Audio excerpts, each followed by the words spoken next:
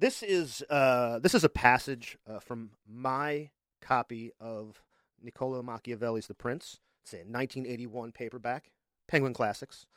Um, the man who did the translation is called George Bull. He's an English guy.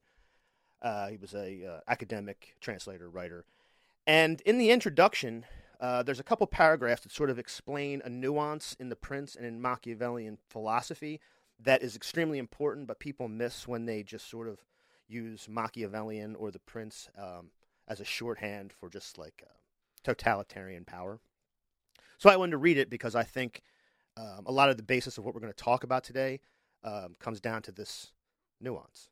So, it can further be argued that Machiavelli was fundamentally interested in the state rather than in the form of its government, and in the state as a self-sufficient entity in continual conflict with other states, and therefore in need of power. The new prince he created personified the state and enabled Machiavelli to try to please the Medici, while dramatizing his views on the supreme political challenge of an effective foreign policy. What Machiavelli has to say concerning foreign policy could be applied by a republic every bit as much as by an autocracy.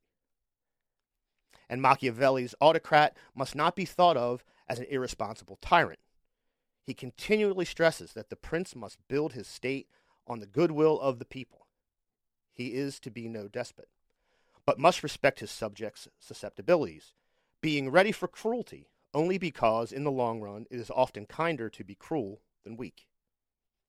So if Machiavelli in one place writes from a viewpoint of a republican and in another from that of an autocrat, he is not advocating now liberty and now tyranny. Least of all, must we let any anachronistic notions of opposition between democracy and totalitarianism confuse our interpretation of his motives. The Florentine Republicans heartily hated the Medici, but the Medici were no more totalitarians than the Republicans were advocates of universal suffrage. Oh, baby, it's not possible to leave it alive, to leave it alive. I guess it's not logical to say so. Comrades and friends, hello. We're in the shadow of Rockford Tower. We're behind enemy lines. We're in the belly of the Delaware Way beast. Rob's here in the bunker studio. Super producer Carl here, as always. And I am very happy to introduce our guest today. Claire Snyder Hall is an academic, an activist, and an author. And her book came out, I guess, during COVID, so that was sort of a weird release, I think. But her new book, I'm calling it a new book, Battling the Prince, A Woman Fights for Democracy, all the way from Sussex County. Claire Snyder Hall, hello.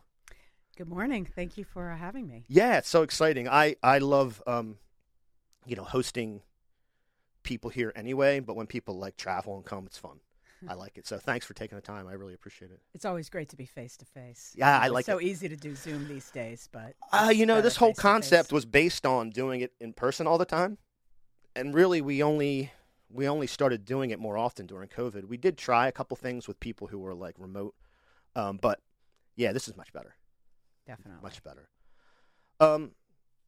So let's start the way we always start before I get into like the sort of the theoretical basis, because we always start these with like people's background, where they grew up, what it was like, how their parents might have influenced them. But this is part political memoir, so you do talk about that quite a bit, and it's a very interesting story. So what was it like growing up and your mom and your dad? What was it like? Well, I had a good childhood. I grew up in Sarasota, Florida, which I wouldn't recommend these days. Actually, it's always been a conservative area.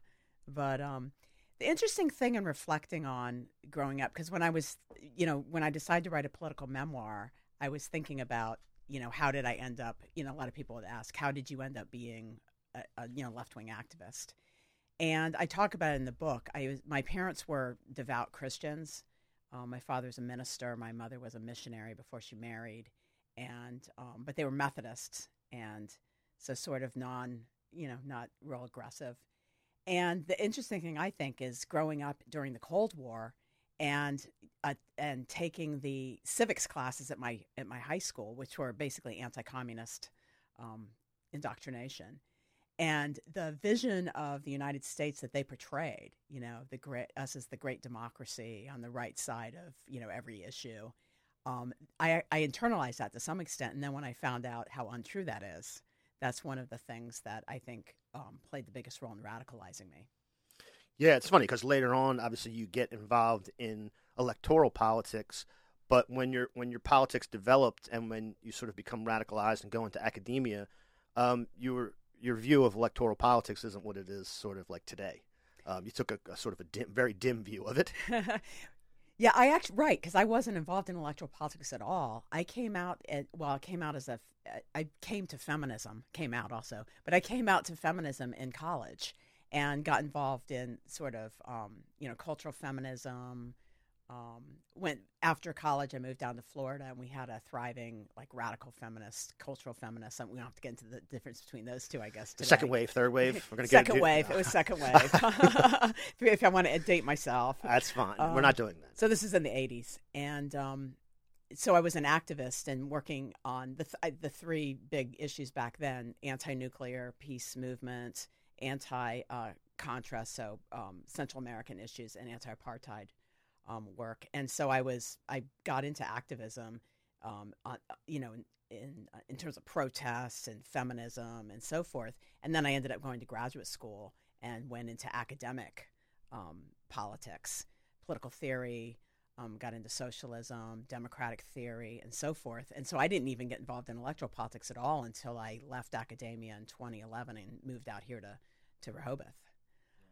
It's interesting because I just really didn't pay attention. I always voted, but I really was just a party line voter. I was a Democrat and I voted, all the way down. Yeah, my experience is kind of similar. I think I call it radicalized, but realizing that there was a participatory aspect to it, Mm-hmm. with the Eugene campaign, say 7 years ago. Yeah. Because I always had ideas. I'm only a little bit younger, so I remember the activism of the 80s because I was in school at that time. Mm-hmm. So I remember the ANC, anti-apartheid. I remember the nuclear question during the Cold War. I remember having, being exposed to that and sort of having that politics, but didn't realize the only thing we have, we just vote like this. Didn't realize it was participatory till later in my life. So. Right, because I always, it's like as soon as I became politically aware, growing up, I was a little bit anti-political because my dad always watched the news and I thought it was boring, and I didn't, want to watch the news. I wanted to watch, I don't know what, some sitcom or something. And so when I became active, though, I was immediately on the left for some reason, which I unpack a little bit in the book. And so the Democratic Party was always to the right of where I was. And so I figured, why bother with that? Just try to make change in the streets. Yeah.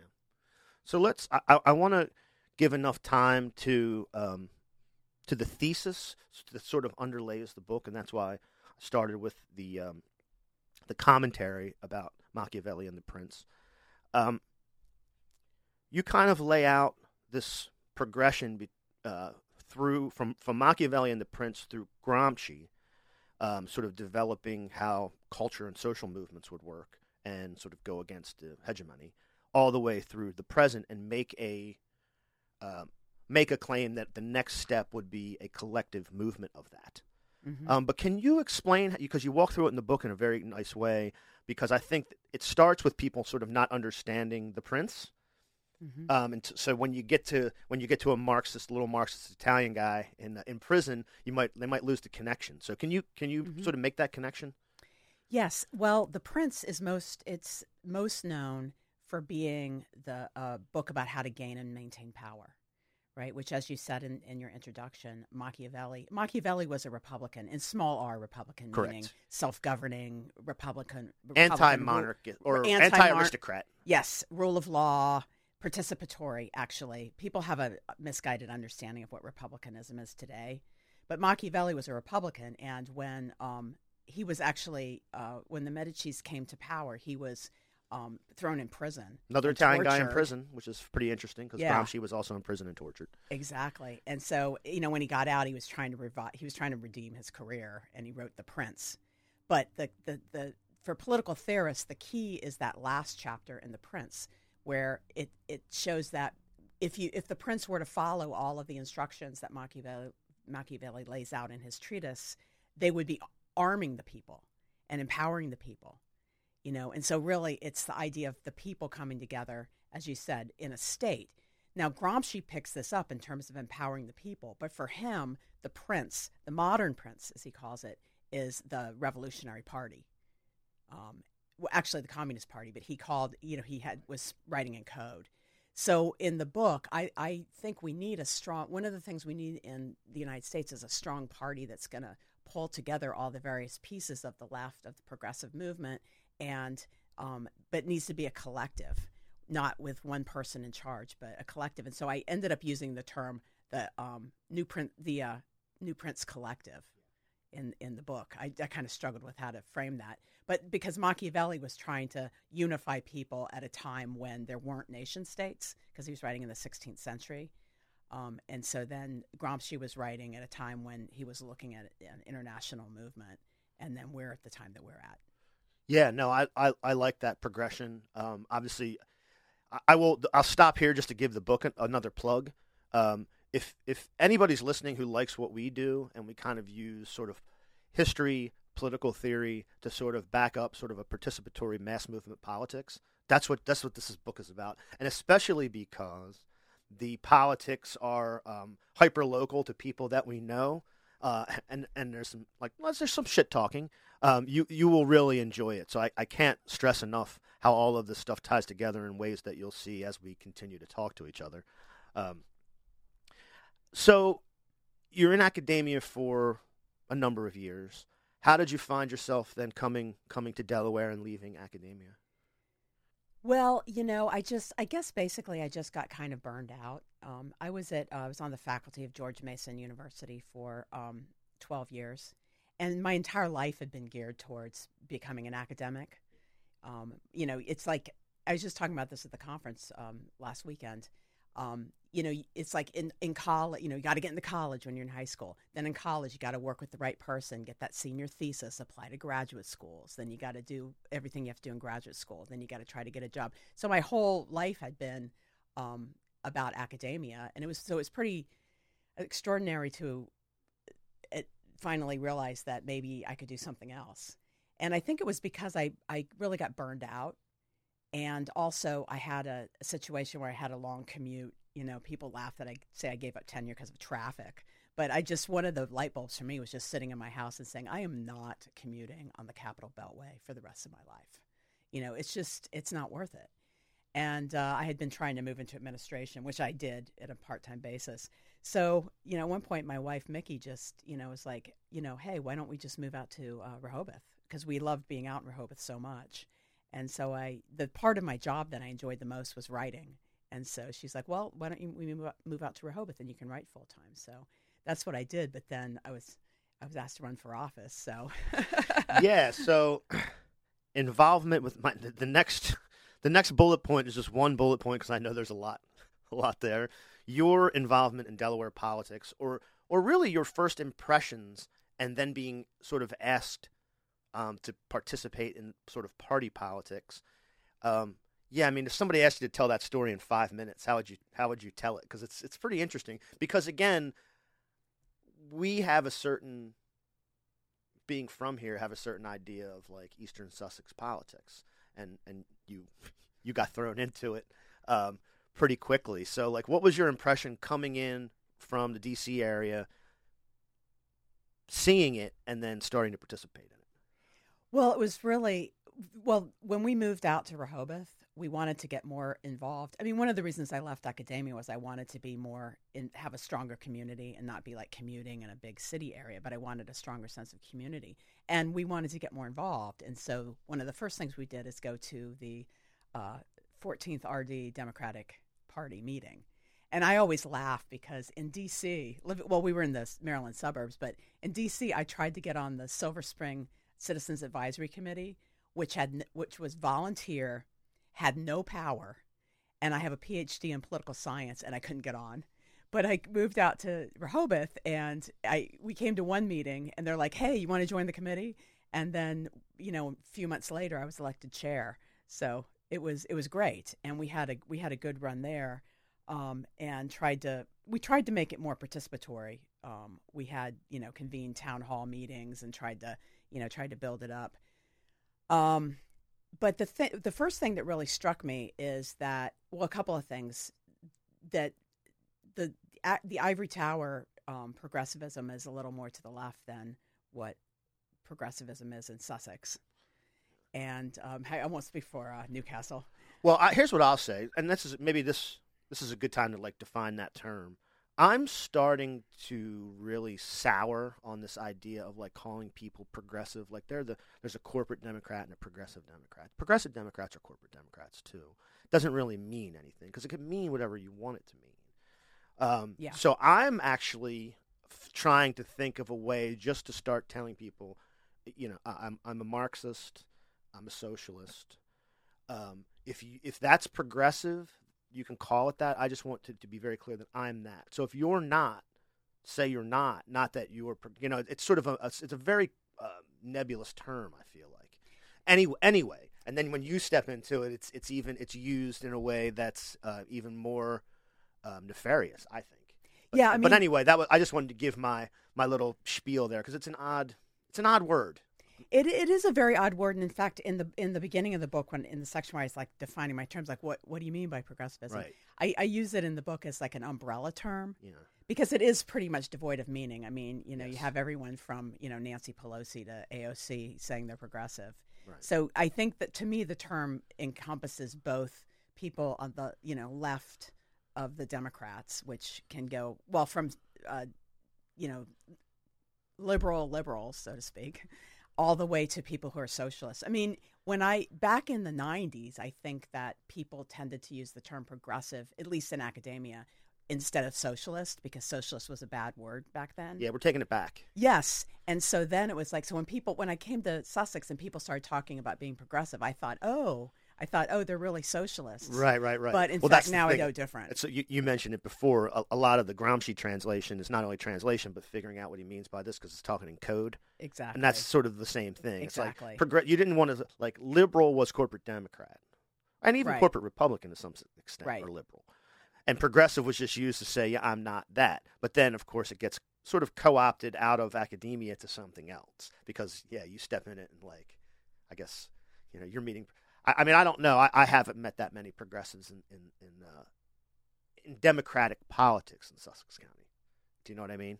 Right. I mean, I don't right. think nobody other than folks that you've worked with, any elected politician to any office in Sussex County that's a Democrat, none of them are as progressive as far as I can. Well, that's a small group. Yeah. Okay, that's fair. I mean, yeah, you're right. That is kind of a small group. Was that an N of one? Yeah. Come to think of it, but yeah, I also am interested in sort of what your impressions were, because you described some in the book about some of the traditions that are there. Mm-hmm. Some of the men go here, the women go there. This is the way we've always done it. Sort of fraternity, sorority stuff, secret society stuff. I mean, everybody kind of has that a little bit to an extent, but here it really serves a very powerful cultural purpose. Mm-hmm. that has a direct impact on the politicians that come out of that area. Mm-hmm. Maybe you could talk about that a little bit. Yes, I talk about it as good old boy culture in the book. And the funny thing is, when I first started running for the state senate back in 2014, I had an idea. I was party chair at the time, and I have this academic background. I had an idea that I'm running as a Democrat. The Democrats are going to vote for me, and then I have to try to win over some independents and get enough people to win. But the first thing about Sussex that shocked me is that a lot of the Democrats aren't really what we would consider Democrats in today's terms. I always joke that they never got that 1965 memo about civil rights. So you have a lot of people who they see their party ID as identity category, like a family legacy. Yeah. So they're Democrats because they're tradition, always were Democrats. A Southern tradition. Even though their ideological position or their issues positions are more aligned with the Republicans. Yeah, it was so funny to me to see the sort of the last, vestiges is a wrong word because I guess it is the right word. The last vestiges of a Confederate Democrat. Yes. That's there. They're neo-Confederate Democrats. Yeah, absolutely. It was so funny. We did a show on Bob Byrd's book. I'm sure you know Bob Byrd, the lobbyist. Yes. The Round Mound of Rebound up in North Wilmington.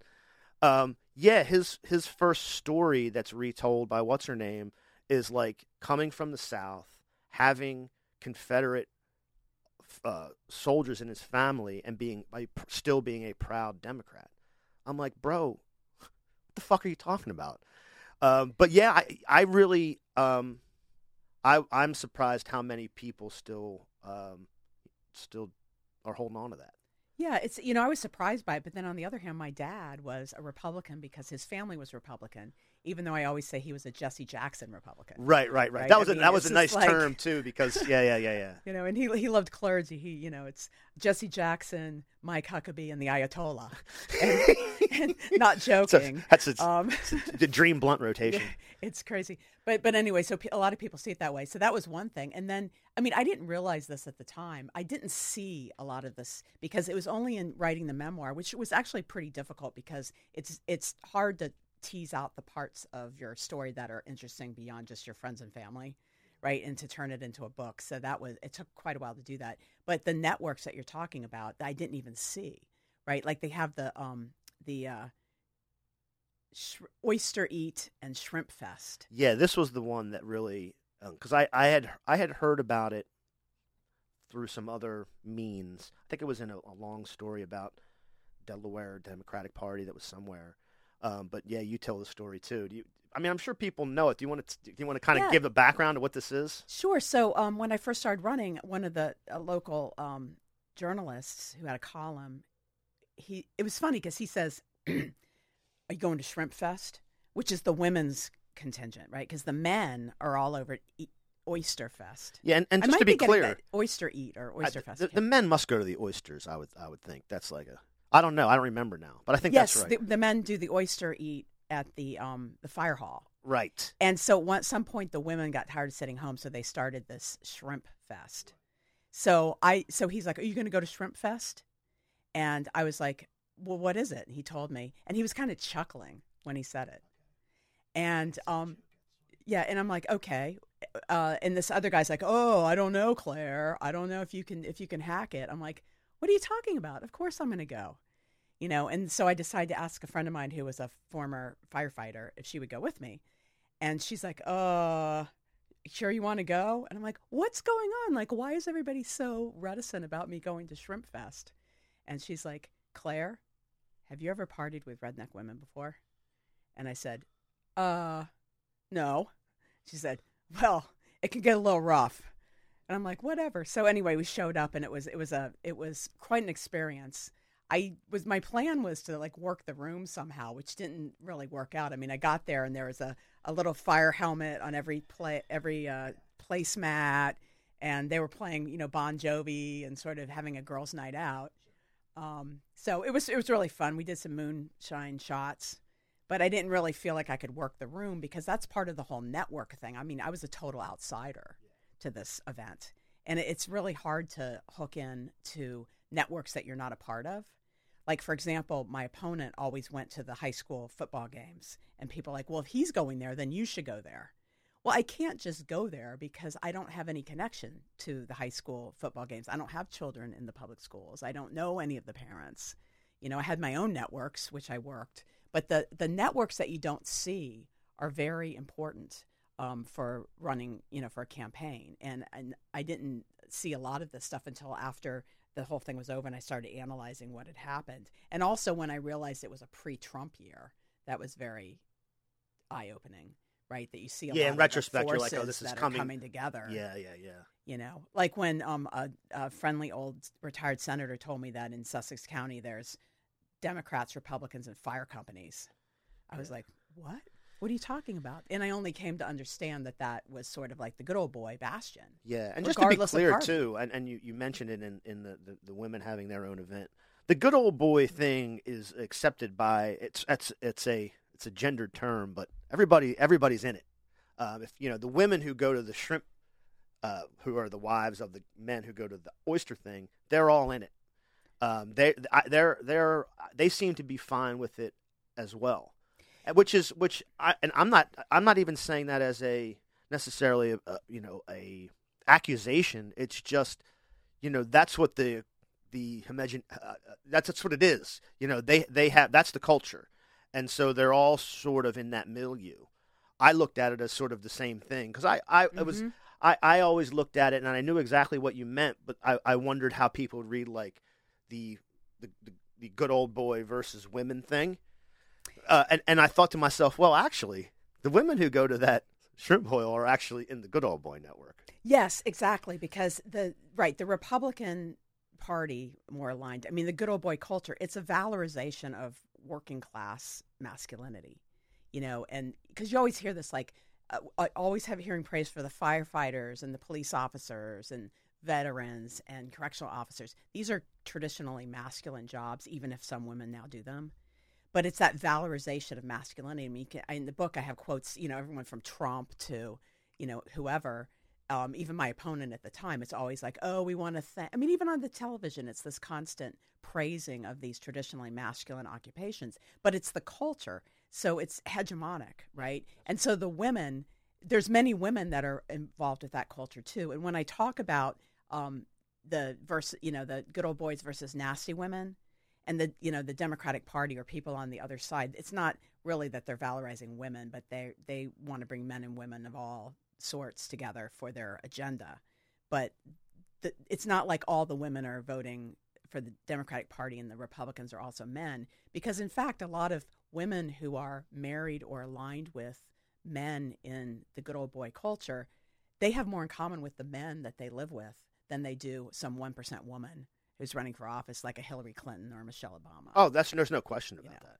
It's the same thing. It's like, and I also talk in the book when I look at gender, it's not just gender's not just. It's not just simple gender, like there's men and women or masculinity and femininity, because of intersectionality, right? It's like I'm not just a woman, but I'm a particular type of woman, right? I'm professional class, white, lesbian woman, right? And that's all those identities are important, And so when people in the section when I talk about the Bernie Sanders campaign, when people say that women shouldn't vote for Bernie because it's against their interests, well, is it really against their interests? Because who do they have more in common with? Working class people or, an elitist career woman, Madeleine Albright or right. Gloria Steinem or somebody. Exactly. So I do want to mention, and I don't know how much you want to talk about it, because we're lucky enough to be able to excerpt this part for the Delaware Call, because you do have an interlude there around the time the campaign is starting. When you run against Ernie Lopez, I think we can say his name. Yeah, his name's in the book. Yeah, his name's in the book. I mean, it's the names that aren't in the book. You'd really have to struggle not to figure out who these people are. Well, also, if I could just say, it's not. I use pseudonyms not so much because I want people to figure out not to know who they are, because you can. Right. But I felt like it made it less. Well, it was partly that I didn't want to call out people by name, but also it makes it sound like it's a personal problem. When what I'm claiming is that what I experienced could have been another set of actors. Yeah, you know what?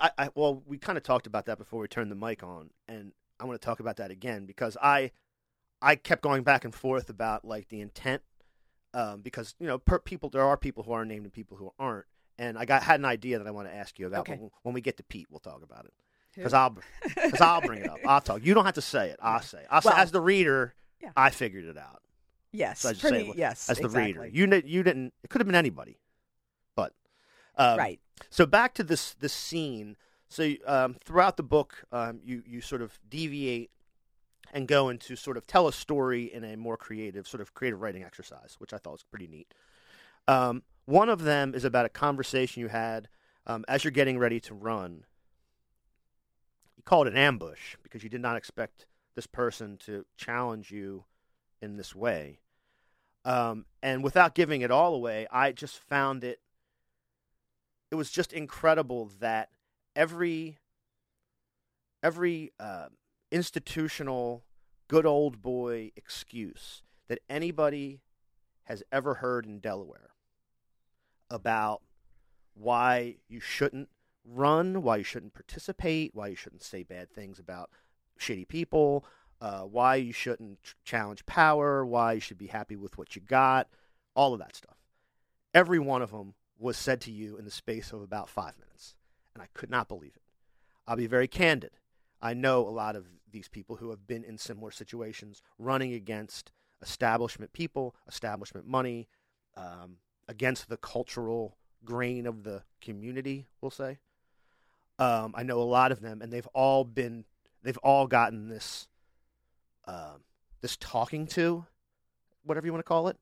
And I thought it was very important that you presented that to people so that everybody knows everybody's getting the same song and dance. Mm-hmm.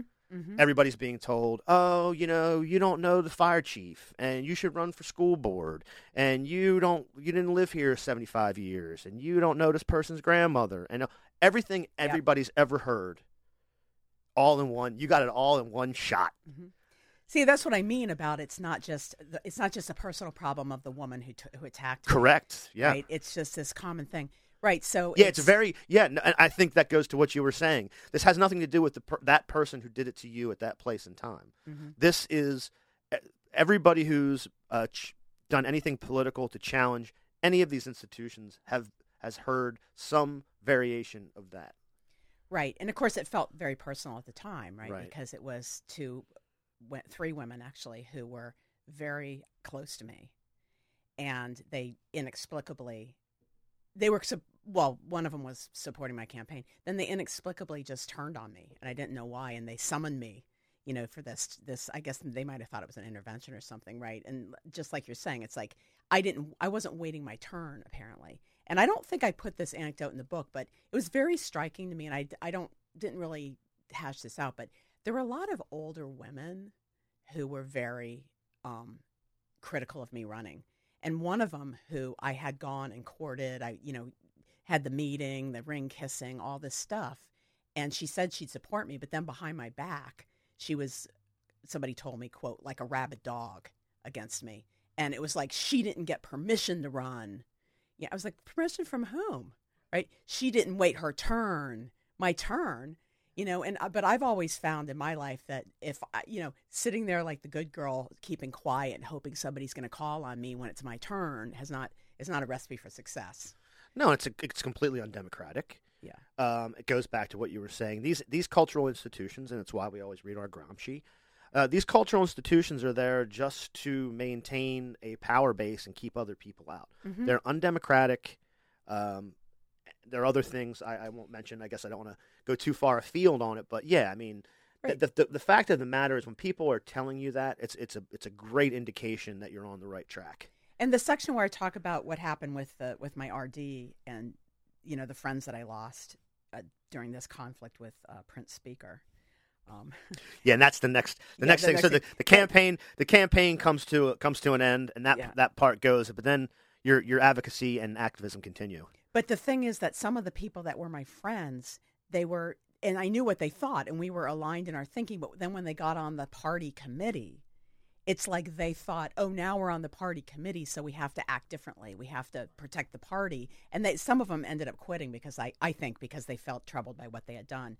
But it's part of what you're saying. It's like you feel like you just kind of get sucked into this culture, right? You're a friend of somebody, but that's like, oh, but now I'm the enforcer, I'm the gatekeeper, I have to make sure people are waiting their turn, that they're running for school board, and simultaneously telling people in public, oh, we need to recruit younger women.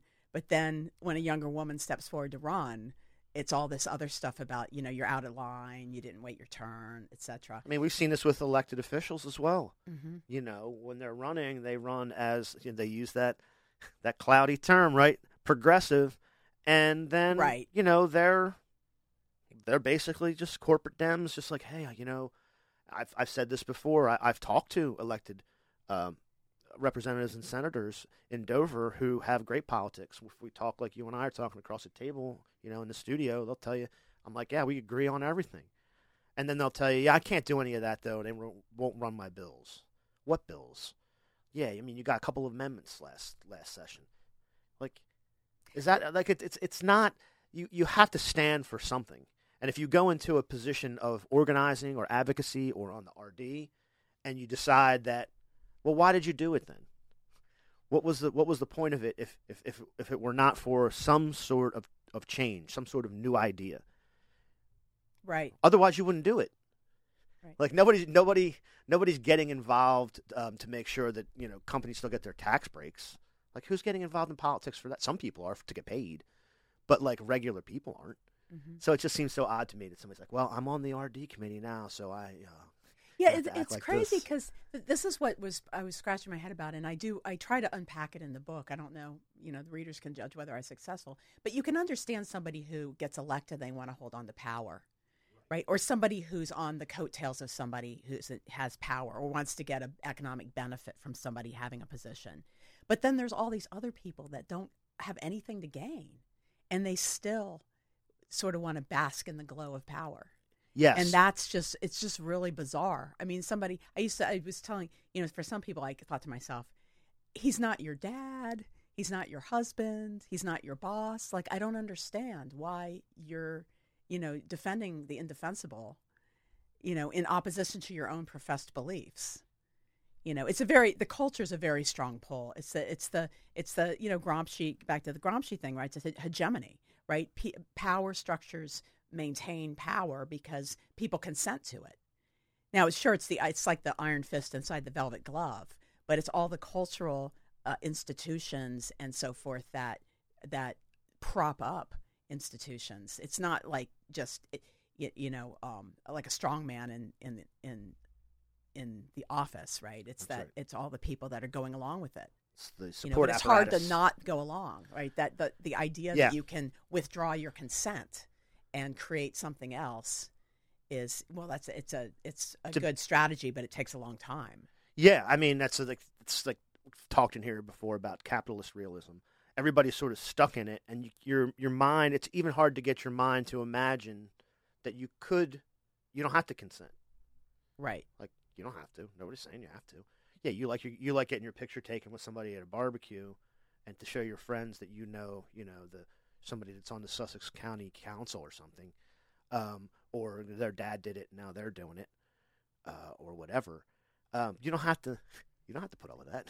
Right. Of course, there are coercive mechanisms, right, where somebody's job's at stake, or Yeah, of course. I mean, if these people do have within the community. Yeah. This is why it's reinforced by honor the troops and honor the cops and honor the that's how it gets reinforced. So yeah, it's difficult to withdraw your consent when the people who are helping prop it up are the armed agents of the state. Mm-hmm. Mm-hmm. Well, to go back to a theoretical point. In one point in the book, I talk about the difference between Lenin and Gramsci, right? Because Lenin wanted to seize political power and then work on maintaining it. But Gramsci's like, that might work in Russia, where the people don't consent to the authoritarian government, right? They don't buy into it, they don't want it. But in a country like the United States, where people aren't our system's not, well, maybe it is with the way that public trust is plummeting, but we're not to the point where we think our whole system is completely illegitimate. So you have to change the hearts and minds before you can really make political change. Yeah, it's a great. When I read that, I've talked to Harvey J.K. about this book because he was a Gramsci scholar. He's a Marxist historian, and his view, he takes a very dim view of Lenin. Now, I've always said Lenin had that view in that context. It's a massive country of peasants being ruled by one family. You didn't really what you had to do was different than other types of revolutions. Exactly. Or other types of political. So it's contextual, but yeah, it's very, very different. And I think, although I do have a pennant of Lenin here as a fun little thing, I do agree with that. Like that I'm not a fan of Lenin for that particular reason, because that was a thing that was specific for that context. That context will never exist again. Mm. Well, it's just like with the American and the French revolutions. I mean, they were the same ideals, but the context is different because in the United States we had a fresh, took over a country, took over land, and we're starting a new society. Whereas in Europe they had an entrenched clergy, an aristocracy, and monarchy that had to be, removed. Napoleon had to, in order the Grand to Armée had to deal with a it republic, right? from place to place. It's And even so, both of them, I think, could be described as bourgeois revolutions, because there really wasn't the intellectual architecture to even think in those terms. It was people from, maybe like Napoleon, say, came from sort of a hardscrabble background, but from a place where his family had some political power, but really that was for it was for the bourgeois to overthrow the monarchy. Not for the working class to overthrow the monarchy. Right. So, it's a completely different set of circumstances. Right. And in Marxism, you're going to have the bourgeois revolution and then the socialist revolution. Correct. And then communism. That's the other thing people don't. In Russia, they didn't have bourgeois revolution. They tried to go straight to communism. Yeah, I always direct people to the work of my friend Steve Paxton in the UK. Why capitalism was actually an important step, and it makes that very point. And I hope to be talking to him soon because he has another book coming out. So let's get into the good stuff. Okay. Campaign ends, but you're still doing advocacy, activism. And you're working on the abolition of the death penalty. Right. Which was a great movement. And you write a op-ed for the newspaper about the situation, give some facts, who's doing this and who's holding it up and what the political circumstances are, and they publish it in the paper. You're a political scientist and you got an op-ed published. Right, which I thought everybody does that, right? You would presume, yes. Do you want to take it from there as you so later on, at some point in the future that you take a meeting at Legg Hall with a state elected official to talk about this, and it goes in a very strange way. Yes. Okay. So I had just started my job. I won't. Everybody knows where I work, but I'm speaking to today is not associated with my organization. But I just started a job with an advocacy organization, and I had written this letter to the editor, calling for the Prince Speaker, as they call him in the book, to bring the death penalty, the repeal bill to the floor, and that he had the power to do it. I wanted him to do it. I didn't think anything of it. Our RD also put out a proclamation. And so I was just, going into Legg Hall, my first day of work, not my first day of work, but my first weeks of work. And I was meeting with legislators about our agenda. And I go in there and I sit down with somebody and we talk about our, the agenda I was there for. And at the end of the meeting, she says to me, "Claire, can I ask you a question?" I said, "Of course." "Are you going to primary Prince Speaker?" I was like, "What? What are you talking about?" I was shocked, right? And I was like, "What do you," just like scratching my head. And then I said, she's like, "I hear things have gotten quite frosty." I was like, "Frosty? What are you talking about?" Right? And I was like, "Wait, I did just do that letter to the editor. Is he upset about that?" She's like, "Yeah." So I was like, "Oh no." So I walk out of the office and I'm late for another meeting. So I'm rushing across to meet with somebody on the House side. And I ran into an advocate, head of another advocacy organization who I was friends with at the time. And she was on my board. And she's like, "Claire, I can't believe you wrote that letter to the editor. I wish you would have consulted with me first. The prince is furious. Now he's even more opposed to the death penalty than he was before." I was like, "What are you talking about?" And I was starting to get a little rattled, right? I'm like, "What?" So I had the other meeting, and then I went down to the basement, where people hang out in the cafe, and I ran into a volunteer head of another organization. And she's like, "Claire, you crossed the line. You never should have said his name." I was like, that was what got me at the end of the story when you were like, and then she was like, "You never should have said his name." And I was like, first of all, because it happens in that little cafeteria area, and because of what was said, all I could think of was you could write that scene as like a middle school cafeteria, and it plays exactly the same way. Do you know what I mean? Yeah. And the other thing it made me think was that was the point where I realized at least to me, the way I took it, the joke of Prince Speaker, when everybody knows who it is because the thing that made him the most mad about your advocacies, you said he was the one who had the power to bring the bill to the floor, and that he should. Right. Now, it's funny because, and he's known as, let's be honest, a big fat baby. Maybe we may or may not beep that out. You never said that. Actually, you're telling Carl to beep it out. We might beep it out. Who knows? But the fact of the matter is, he maintains his power. We don't know how much longer that's going to last. But he maintains his power by deciding what gets to the floor and what doesn't. And it's interesting that when you point that out, that's what makes him the most upset. Right. And so it was like a little bit, and again, it's not like a eureka moment. You understand that intuitively, but when you see it play out in such a childish way, just talking behind your back, having minions and people go out and make runs at you, right, or trying to get somebody told somebody to try to find out whether you were running, or somebody wanted to try to ambush you again to see what your reaction would be. Right. Now, I understand that in certain situations, but in this situation, you wrote a fucking letter to the editor to say, put the bill on the floor.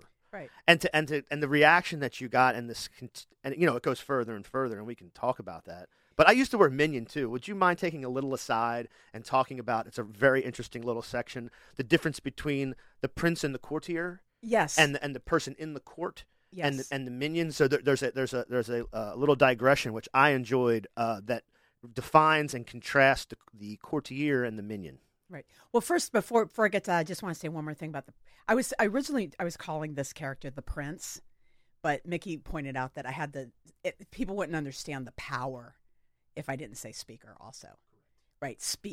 Prince Speaker, so people kind of get it. But the pseudonym here, right, because it's not like this particular person has some sort of personality disorder that makes him a power monger or whatever. This is common in politics, right? And that's why it's not just about any particular person. The prince, is a multifaceted metaphor, and one of the meanings of it is this, sort of Trumpian type figure that tries to maintain power. And I mean, all over the country, you can see similar figures. So although we can delve down into the specifics because we know the context, somebody in another state might see somebody else might as well be somebody else doing that. The minion thing, I use the terms in the book, prince speaker, lady progressive, lady farmer, because one of the academic pieces is that there's a guy, J.G.A. Pocock, who wrote a book called The Machiavellian Moment that talks about how the challenge of a republic is to maintain itself over time. And if you look at the cycle of regimes, in political theory, over time, republics come forward and then they disintegrate and they die out. And so there's this idea that the royalist mindset, as I call it, is always there trying to overtake republicanism, small r republicanism. And because really we don't have to explain why we don't have republicanism or democracy. We have to explain when we do have it, right? Because the natural state is not to be democratic. I maybe you disagree on that, but no, I think that's probably right. It's an achievement when you can have participatory democracy. Like the default position is not that. Yeah, because right? the default position, if it takes collective full participation, I don't think that that participation or action is the default position. I don't necessarily think it's passive. It's some secret third thing. No, I think it's like just taking care of having like blinders on and taking care of what's in front of you. And if you have to deal with an outside thing that comes in, you feel you're either prepared or not prepared, but you don't take that next step and start thinking about bigger and bigger pictures, more and more people. Yeah. As many people, what does Gramsci say? As many people in the world who are trying to fight for a better life. History is about everybody. Right. And so, yeah, it's hard to. I think the natural state is the royalist mindset. I think that's right. So when Mauricio Veroli, who's a political theorist, you can tell I worked on republicanism as one of my areas when I was teaching. He has this book about who was the Italian? I'm blanking on his name. The Italian media mogul who was the prime minister. Oh, Silvio Berlusconi. Yeah, Berlusconi. Yeah, right. Silvio Berlusconi, and he was studying him because he's Italian, and the author, and he talks about the prince and courtiers, and because republicanism and Machiavelli, that's the book for us who are for that tradition, and so he talks about the prince and courtier, and the courtier is the one they're getting benefits from the power, right? It's like, for example, Trump comes to power, and think of all the people that are benefiting from that. Right, you got everyone from Steve Bannon, Trump's kids, the pillow guy, all these people. They're gaining a tangible benefit. But the thing that shocked me was all the people who weren't getting anything from the prince, and yet they still did his bidding. They still bowed down, and when he got angry, they started backpedaling. So people who had signed a proclamation calling for death penalty repeal were suddenly like, oh, wait, I didn't realize what I was signing. What? Of course you realized, right? But, because we don't want him to be angry, and he's the incumbent. We have to support the incumbent no matter what, right? That's the purpose of the party. That's the purpose of the RD.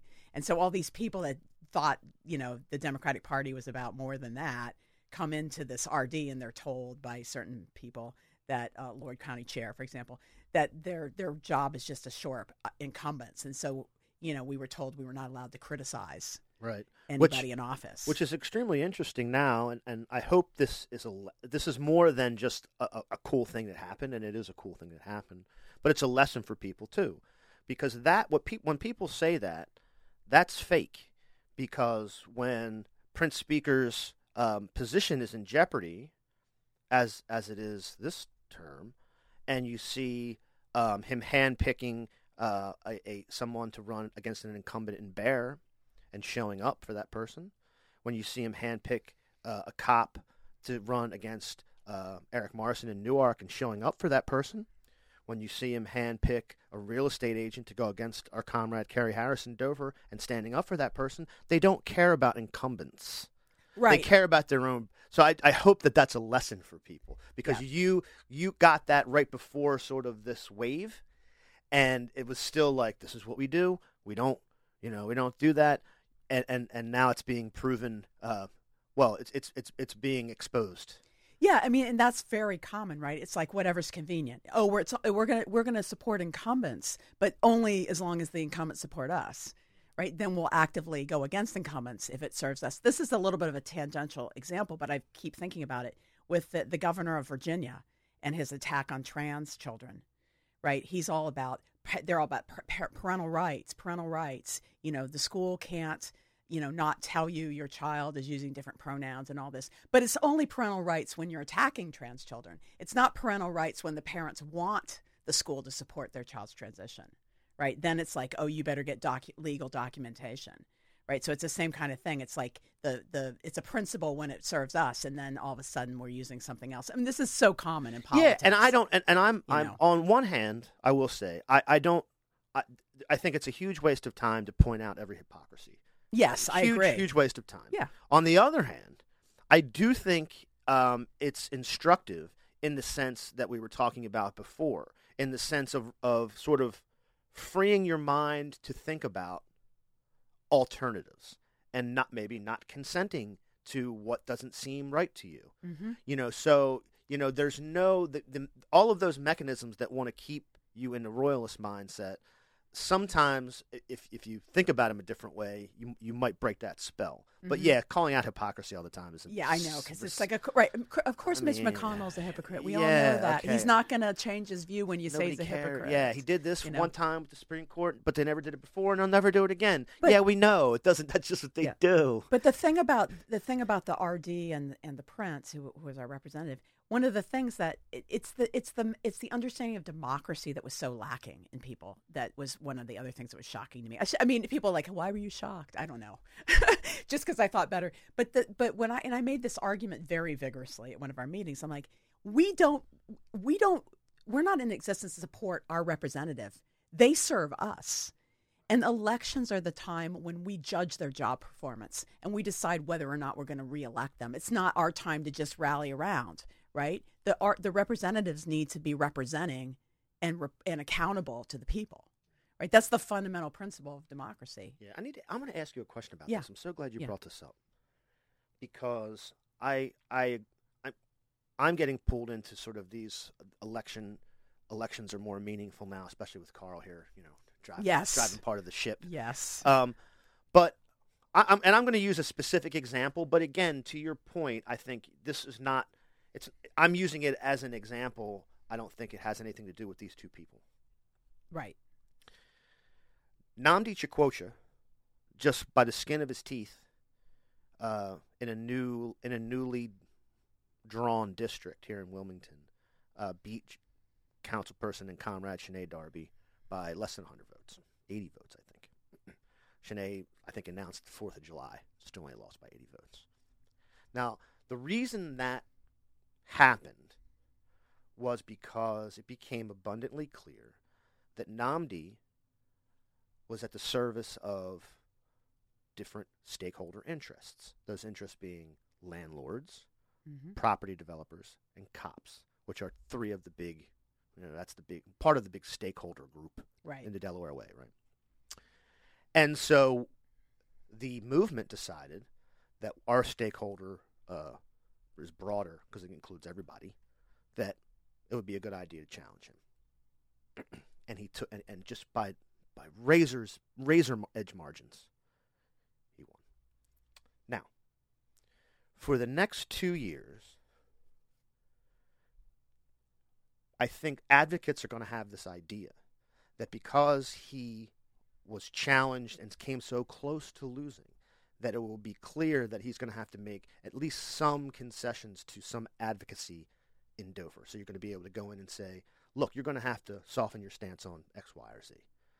And I don't believe he's going to do it. I'm almost positive he's not, because he still serves the same interest. It's a yes-no at that point. It doesn't matter how close it is. You're going to continue to do the exact same thing. And so I'm actually thinking about starting a campaign of everybody who would go try to advocate to get some amendment from Nnamdi or whatever. Forget it. Train. Sinead should start running in January of next year, and just put him and just retire him in 2 years, because the fact of the matter is that those they're serving a particular group. And so I don't really think that's going – as you said, I think once that system gets set up, that particular politician is serving those interests until they're gone. Mm-hmm.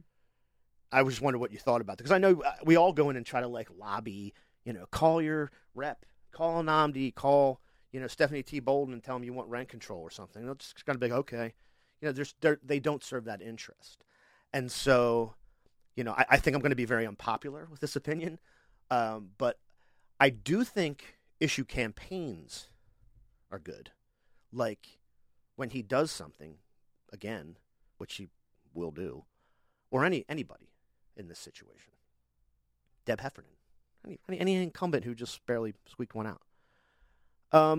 Yeah, I think we should go knock on doors in their districts and be like, yeah, and just sort of lay the groundwork for when you're going to knock doors with some campaign lit. But I don't think there's any point in having a conversation or dealing with that person at all. That person. Again, dealing with the community around those issues to sort of lay the groundwork for retiring that person the next cycle, that's a different story. But, yeah, I think nobody should go to Dover. Fuck that place. Don't go. It's horrible. I mean, that Lake Hall, I didn't spend a lot of time in Dover before. I had been in Lake Hall maybe 2 times, and I've been there probably 10 times in the last 6 months. It's horrible. It's the worst place in the world. Well, I think that you're right that a lot of people double down when you think they're going to make concessions. Yeah, I mean, you And said it when you yourself. I mean, Pete's first reaction to your op-ed, basically just stating that he had the power to bring this to the House floor for a vote, was that, well, now he's going to be even more mad. Like this spiteful, vindictive nature of stuff. Like, and then, yeah, I mean, and people said because I was in his RD and I had been the chair for 4 years, that it was embarrassing for him and all. But it's like, don't take that position. Your position ought to be, yes, my RD chair did this, and we have a robust democratic deliberation in our district. She's entitled to her view. I'm taking under consideration. I'm also, I have X, Y, and Z things that I'm also considering. That's the approach to take, not like, how dare you, ask me to do something in public. I mean, who are you? Some girl, as he frequently calls me. Right? I'll tell you what would be embarrassing to me is those tight Under Armour golf shirts. That's fucking embarrassing, dude. But as far as the leg haul thing, I mean, personally, I think that there's lots of different areas that people should work in the ways that make sense to them. I mean, it would be nice if we could have a tightly run, everybody on the same rocking in lockstep. But Carl, I mean, you have to keep everybody in lockstep. So you have to run a tight ship, my friend. Some people feel that they want to do, like I'll be in leg haul. It's part of my job. And you can make some changes legally. I mean, you can make some progress. I mean, I'm making more of a general. I'm making a sort of a sweeping. At some point, maybe somebody would, but and maybe I'm sort of also basing it on this idea that, that a electoral challenge or an electoral challenge that was significant, wasn't just like a throwaway one, would actually be leverage in that, and I don't think it is. I think you got to beat them. That's it. I don't think you're going to be able to go into, I'd use Nnamdi just because he was the one who won by the slimmest of margins, and say, hey, maybe you're going to get on board with this now, since you almost lost. He could prove me wrong. I doubt it. Well, yeah, I don't know. It probably depends on the person too, because I'm thinking about Joe Biden, right? I mean, he did make concessions to whom? When? He finally did the. Maybe we're getting off on a tangent. Yeah, but I don't think it depends on the person whether they're just going to double down and say, "I'm going to scorn." Now it's going to be scorched earth against you, or they're going to be like, "Hey, maybe I can peel off some of your people, throw you a bone." Yeah, I suppose. I think it might depend on the person, and I don't know the person in question personally. So. Yeah. But I don't just totally disagree with you at all. Well, I have one more topic I want to talk about. Okay. It's not related to the book necessarily, so I'm going to plug the book one more time. Battling the Prince, A Woman Fights for Democracy, Claire Snyder Hall. We're going to have links to it in the show notes, and we have some other stuff planned to kind of pump it, because I really do think, again, it's sort of like I was texting you when I was reading it, because it's like, I feel like it was written for me. Well, it's so funny because I wrote, we ended up moving to Florida for 4 years, and I was trying to finish the book and everything, and then it's like, then it came out in 2021 and came out in paper in 2022. And then we had moved back to, it's like, oh, we're moving back to Delaware. And this book is about stuff that happened in Rehoboth where we're going to be living. Oh, no. Well, but, luckily it's shocking how many people haven't read it. We have reinforcements now. Well, more people are going to read it now for sure. Yeah, because it's people, you think, I'm like, oh, that person probably read my book. And Mickey's like, no, they didn't. They didn't read it. Come on, Mickey. Come on. kind of. That's not what you're supposed to say.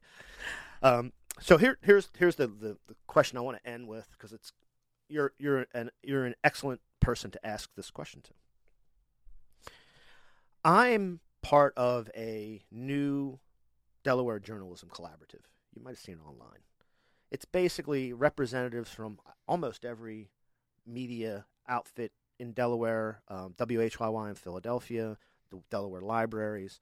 It was put together by Allison Levine as part of a journalism nonprofit grant that we're all going to work together in a collaborative and try to write what they call solutions journalism, do solution journalism stories where they're written the way I do them, however, on a particular topic for 2 years. We just started having editorial meetings. And, Mike Feely from the news journal's on there, the guide, Daryl from the Beta Bay, Cape Gazette, WDEL, WHYY, the whole gambit. The topic they picked was growing political polarization and how as the gap widens, politics get more crude, solutions are harder to sort of suss out in the political realm, and this is sort of the general topic. Now, again, we haven't gotten very far in editorial, but my position is going to be that the idea that we're more polarized today than ever before is a myth.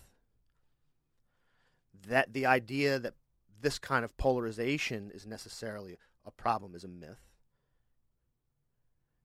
And the reason I think that is, nobody's ever defined what the two poles are. And then once you define the poles, whatever they are, which one has political power? And how do they exercise it? Which one is a threat to democracy and small r republicanism? Who are these people, as you would say? So I'm actually trying to get my thoughts together to be able to say that people have particular feelings and they, for ideological reasons, pick a team. But I don't necessarily think that means because of the internet and people see like MAGA this and MAGA that, and they have to entrench, and then people say they're stupid. And I'm not saying that the discourse is good. The discourse is poison. But this idea that there's two poles and we should meet somewhere in the middle, I think is not correct. And so I'm interested in like what your thoughts are about it, because I think you're a great person to ask to help me sort of flesh this out in my mind. Well, I mean, I think you're right that if you look at public opinion, we're not polarized, right? And a huge percentage of the population doesn't even vote, right? But you have a two-party system where you have to choose. If you're going to engage, there's these two sides. And I mean, I think I still hold on to this idea that we can come together if we have an agenda for working people, right? Because a lot of this polarization is stoked by capital, basically, by the 1% or capital, whatever you want to call it, right? That they've been, it back in, and I talk about this a little bit in the book, actually, back in the, in the 30s, 40s, 50s, the right was afraid of socialism. They saw it as a real threat. And so they had to make concessions to workers, have public institutions for people so that we wouldn't go commie. But that threat is no longer seen. Well, it might be coming back, but for a while it hasn't been seen. And so they've been systematically coming for unions, coming for public institutions, trying to destroy the public schools, trying to destroy democracy, I would argue. Right. So it's, and there's special interests that are deliberately stoking division. They're stoking issues that divide us. They're stoking racism. And not that racism isn't this other entity that's been living there in our culture and doesn't seem to ever go away, right? But the polarization is largely the two political parties becoming more polarized. And we should never meet in the middle. I just want to say that. We don't meet in the middle when one party is fascist and the other one is, corporate. The corporate, right? The nice wing of the corporate. Yeah. My fear or my prediction has been that what would happen is that, what hopefully will happen is that the Republican Party is gone fascist, on the way to fascism, and they're going to be replaced by a new party on the right, and then we'll have the two parties because we have a system that supports two parties. But what might happen is there'll be a neoliberal party that'll bring in the former Republicans and the corporate Democrats, and then there'll be nothing for the left. That's the worst case scenario. I'm ready to have that. I'll have that fight. Like I'll have that fight with neoliberals. I mean, if somehow the specter of authoritarianism and fascism get defeated, and we got to fight the Chris Coons of the world, I mean, I'm fine with that. I'll do that. Right, but the worst case scenario is that it doesn't get defeated. So that's one of the parties, then the AOC wing gets cut off. And I feel like that's where we are now, actually. Yeah, I feel like we have we have reactionaries and neo-Confederates. That's what states' rights are, everybody. If you want to listen to states' rights about abortion or states' rights about this or what Texas can do, how great Texas is, or Florida, that's neo-Confederate.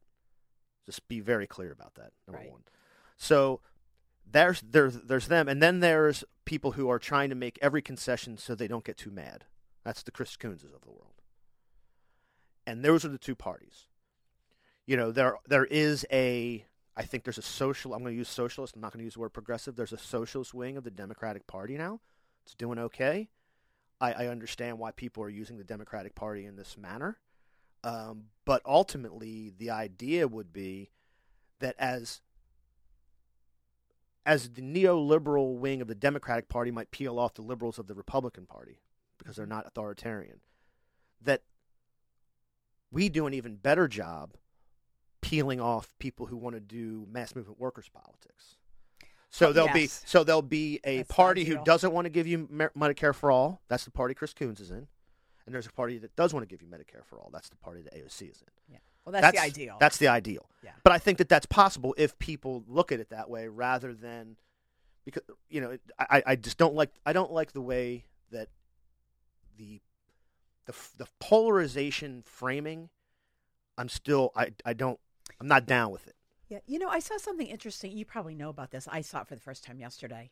Have you ever heard of MAGA communism? Oh my! Is that like a joke? Or Yeah, is it's it a joke. So it's a joke thing because of the point being that there should be people who would be amenable to a working class agenda. correct. But they're voting.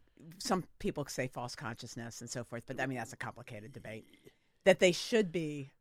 That there's a way to make. I don't know that there is, but I saw that on Twitter and I was like, yeah, what the hell is that? I'll tell you. Okay, thank you. There's a contingent online. It's mostly like fringe YouTubers Okay. and like streamers and stuff. But if they've built up an audience so that they can make weird claims and get on so the guy who came up with this, Jackson Hinkle, he's like a streamer. He was able, because he came up with this and got it to trend on Twitter, to be on. He was on Onan of the OANN thing. I think he's been on Tucker Carlson. So it's just a way to say weird stuff and Okay. it's like to get clicks. Yeah, it's completely incoherent. Yeah, I didn't investigate because I was just kind of scrolling Please through. don't waste your time. No, I won't. But the point being that there's a agenda for working people that speaks directly to their material interests should be a winner. And the idea that we have to organize. I mean, it's you have to organize in places. The Walmart workers and the Amazon workers and people are organizing in those places. But that there is a common ground that can be found on the basis of class interests. But that's why the 1% is working so hard to polarize us and keep us fighting over, whatever. Sometimes I wonder what the hell we're fighting over. But yeah. Well, I think I know. I mean, you said it yourself. I think I think you were onto it, and you actually. I'll read the introduction to the book because this covers it, and then we'll close with this. Okay. A specter is haunting the United States. The specter is authoritarianism. While that force has long inhabited the realms of household and workplace, government-sponsored authoritarianism has grown over the course of my lifetime, a period when the country was supposedly becoming more democratic. Indeed, over the past 50 years, a punitive, militarized, authoritarian mentality has increasingly animated federal policy, as evidenced by the war on crime, the war on drugs, the war on terror, now the war on immigrants, all which have bolstered prison, police, military, and surveillance apparatus and aggrandized the executive branch over the legislature. Yep.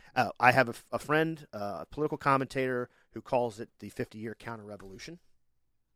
I think you just described it perfectly. After World War II, we continued, as we did before World War II when FDR saved capitalism, continued to make concessions to labor, continued to make concessions to working people. Starting with about Jimmy Carter, that stopped. And so this is what Harvey J.K. preaches. And so since then, there's been a 50-year counter-revolution by reactionary capital to get us to this point. Yep. And that's where we sit. I mean, that's how you started the book, and I think that that's exactly right. And it's produced, equal and opposite reaction. Yeah, hopefully. No, not quite equal. But not equal yet, but getting there. I mean, it's amazing how the left has risen. I mean, it's amazing what's going on now, and people are organizing, and hopefully we'll be able to. Yeah, that's the other thing. Your book is sort of like it's right at the time where this is happening, because the last part of it, when people read it, there's sort of like rules to follow, steps to do, things to think about to get you into the New Prince Collective. And yeah, people are starting to do them. I think when you wrote that, maybe I don't know if you're prescient or just optimistic, but it feels like people are starting to do them. I'm glad you think it's optimistic at the end. Well, I'm not saying I think it's optimistic. Once again, it's Battling the Prince, A Woman Fights for Democracy. Claire Snyder Hall. Claire, I'm glad you made the trip. Thank you so much for having me. It's been really fun. And you know what we had to say at the end? Left is best.